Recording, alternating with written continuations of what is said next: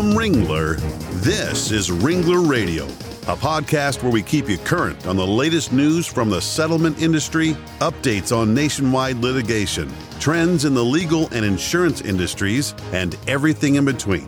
Ringler has been helping injured people and their families since 1975.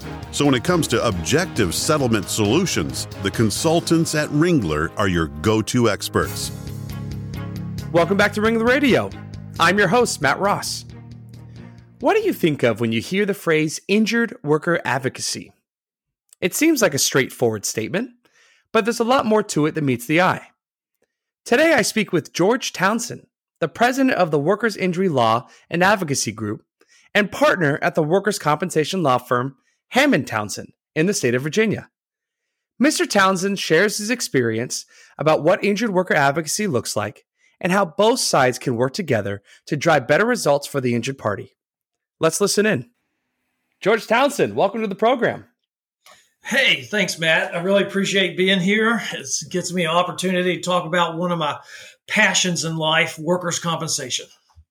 Wonderful. Well, tell me about that passion. So give us an idea for folks that don't know you, your background and kind of how you got into workers' comp. Sure. Well, I like to tell people that it's been part of my life since the day I was born. My father was a workers' compensation adjuster at Liberty Mutual for over 30 years. So it's been part of my life. And he talked about it at dinner tables, and he's the one who pushed me into representing injured workers. And I graduated from law school in 1993. During law school, I worked at the Virginia Workers' Compensation Commission, and I've been representing injured workers every day since. Wonderful. And, part of me believes in spreading the word, so I do a lot of speaking engagements. I am the past chair of the workers' comp section of the Virginia Trial Lawyers. I've been on the board of governors of the Virginia Trial Lawyers. I am a master barrister of the Inns of Court of Virginia Workers' Compensation.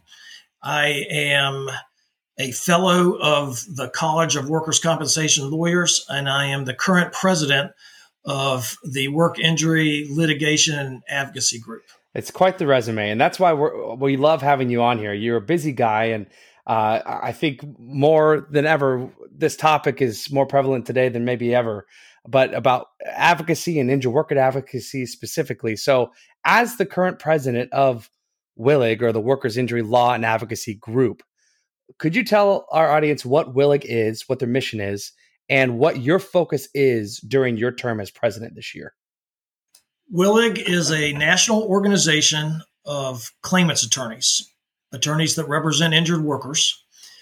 And we offer benefits and resources to our membership, and resources and benefits that they can pass on to their clients. We have lawyers from every state except, I believe it's North Dakota. We have lawyers that practice in the federal system, in the longshore system. We have a lobbyist that we work in Congress to help mold the national voice in workers' comp. We have research ability to provide to our members if they don't have a large enough firm to have a research attorney, and they don't have the time to do it themselves. We try and provide our membership with every aspect of practicing law and running a law practice so that they can maximize their representation of the injured worker. Okay. So as president, what is the focus of your term for this year, and how do you plan on achieving it? That's a great question. I believe that anyone in any facet of life can achieve more for themselves or for someone else by being nice, being civil and professional. And it has worked in my practice. And in Virginia, I have try to spread that as well. I speak at seminars, conferences, and I always bring that up.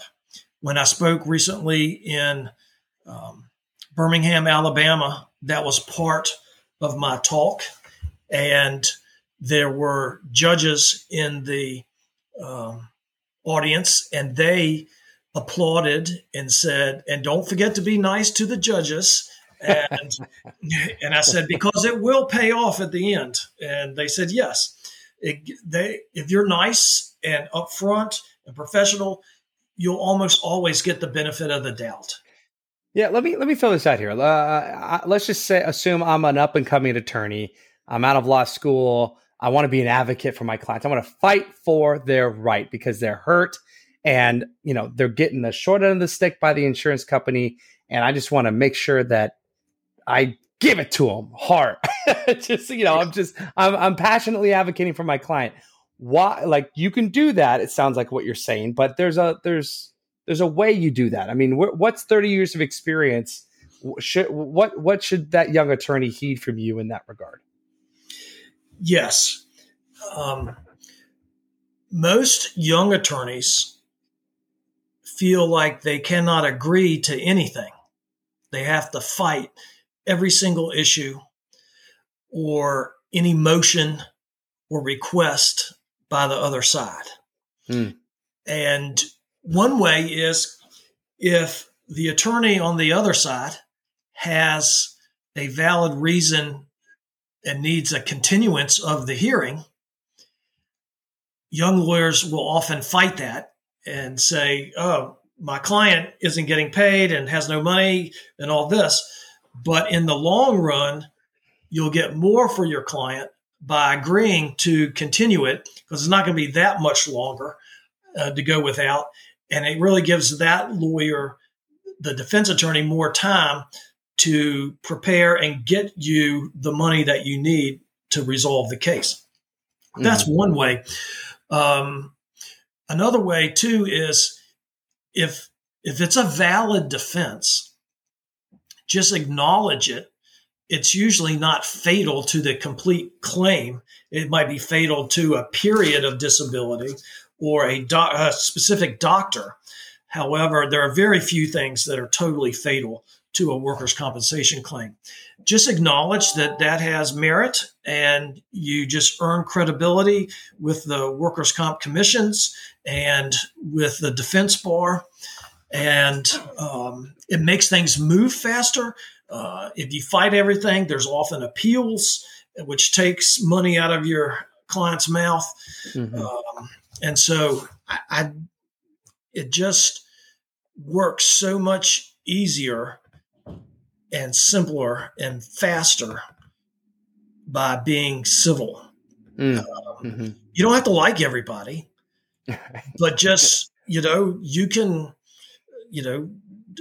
not want to ever have dinner with them, but, you can treat them with respect.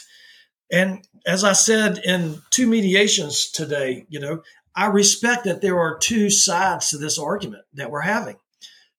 I respect yours, and I expect you to respect mine. And if you can get to that, well, then you can reach some compromise. And, I'm always polite and thankful in my opening statements to the other side. Even when I'm in front of the Court of Appeals, I try my best to say something nice about the opposing counsel in front of the tribunal. And it works 2 ways. One, they'll respect that. And the other thing is they're less likely to attack you if you're nice to them. So, yeah, I love that. I think you're killing them with kindness. You're getting stuff done. You're advocating for your clients at the end of the day. And I'm, like you just said, this whole episode is injured worker advocacy. So that kindness kind of blends into that advocacy piece as well. What does that phrase mean to you? If I say injured worker advocacy, what does that mean?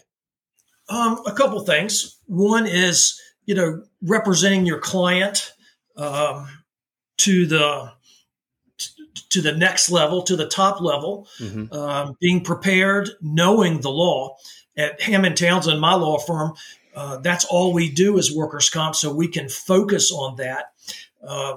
And we advertise, and sometimes we have commercials that say, don't hire a dabbler. If someone's only doing it part-time, then they can't commit the resources or the intellect to represent them, as ably as we are.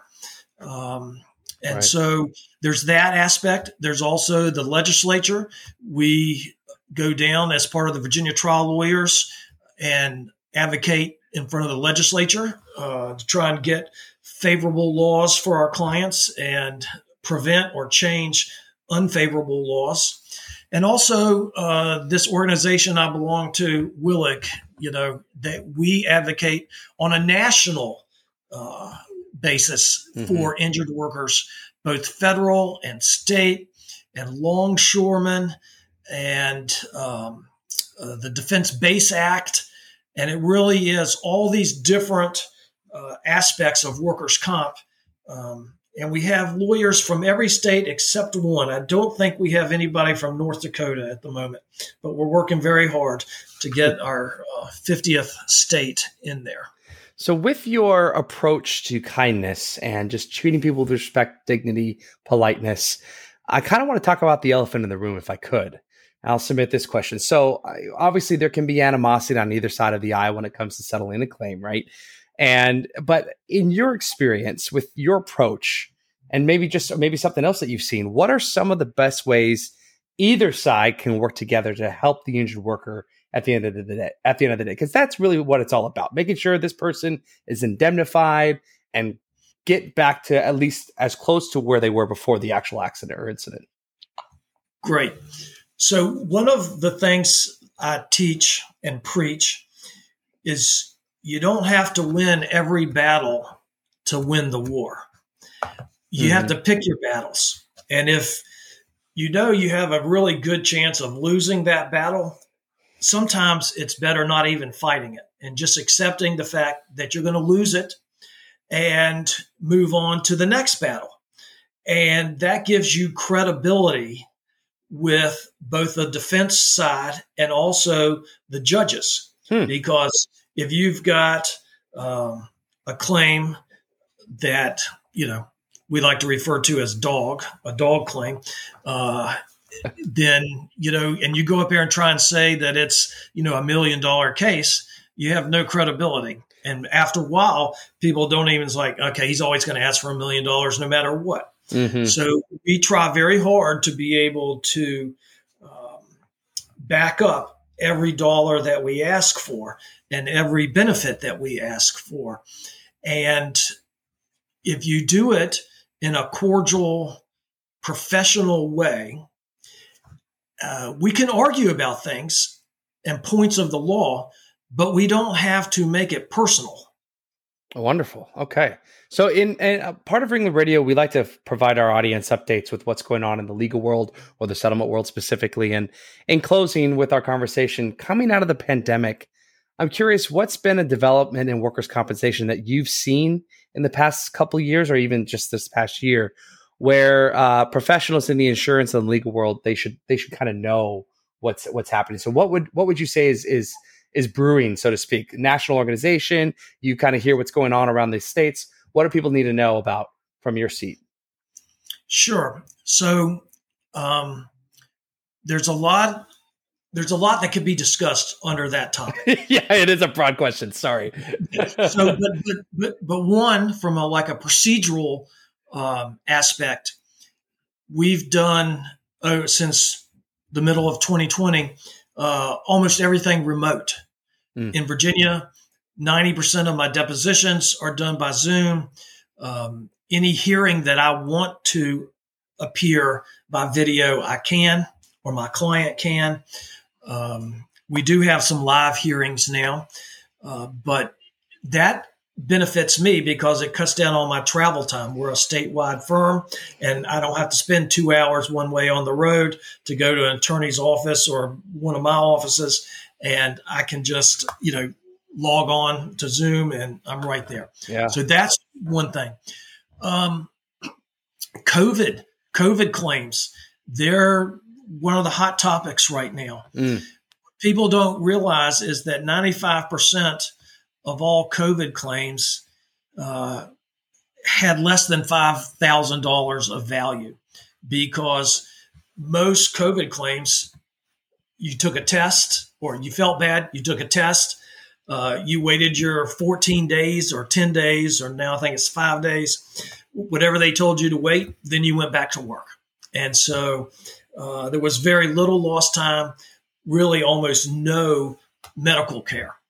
But those other 5%, they're almost catastrophic. It's real. COVID has the long haul, that fog, that COVID fog. I represent a woman right now who got sick in June of 2020, and we prevailed in her case, and she has almost $1 million worth of medical bills that have to be paid out there, and she still is unable to be a nurse, and probably never will. There's some data that says that COVID and that long haul changes the physicality of your brain in some place. Therefore, it can be accepted as a brain injury. Oh, wow. And so that opens up a lot of doors in workers' comp too. Medical marijuana is a hot topic right now, with it being legalized in so many places, but so many employers can still use it to terminate you. Mm-hmm. And the first thing they do when you get hurt is do a drug test. And if you have alcohol in your system, then you know that that's, current.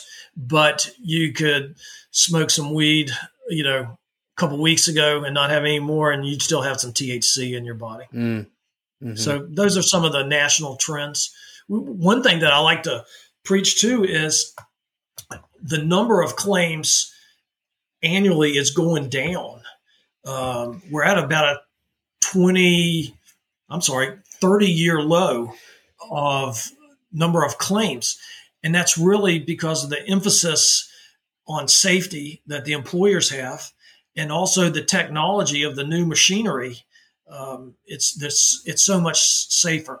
When I started 30 years ago, we would have 2 or 3 catastrophic cases a month. And now we maybe have 1 or 2 a year, which is a good thing for us. Right. It means that less people are getting hurt, and they're getting, and when they are injured, it's less severe. All right. Fair enough. Well, George, thanks so much for your time today. We really appreciate it, your expertise and your message. I think it'll resonate with a lot of our audience. Great. So thank you. You're very welcome. And I would love to come back if you would have me. Absolutely. We'll set it up. Thanks so much. All right. Go Raiders. Before we go, if you're a fan of Ringler Radio, be sure to like and subscribe to the show on all the major podcast platforms, and follow us on LinkedIn and Facebook. We'd also like to thank our Ringler Radio sponsors: American General Life Company, Berkshire Hathaway, MetLife, Mutual of Omaha, New York Life, Pacific Life, Prudential, and USAA. Ringler is proud to partner with each of these companies as they provide competitive products for individuals seeking security for their financial futures. To learn more about how Ringler can partner with attorneys and insurance companies advocating for injured workers, contact your local Ringler consultant by locating them at www.ringlerassociates.com. Ringler Radio is a production of Ringler Associates. All of the opinions expressed by the participants of this podcast are their own and do not represent any legal, tax, or financial advice from Ringler Associates. For more information about how to work with Ringler, visit www.ringlerassociates.com.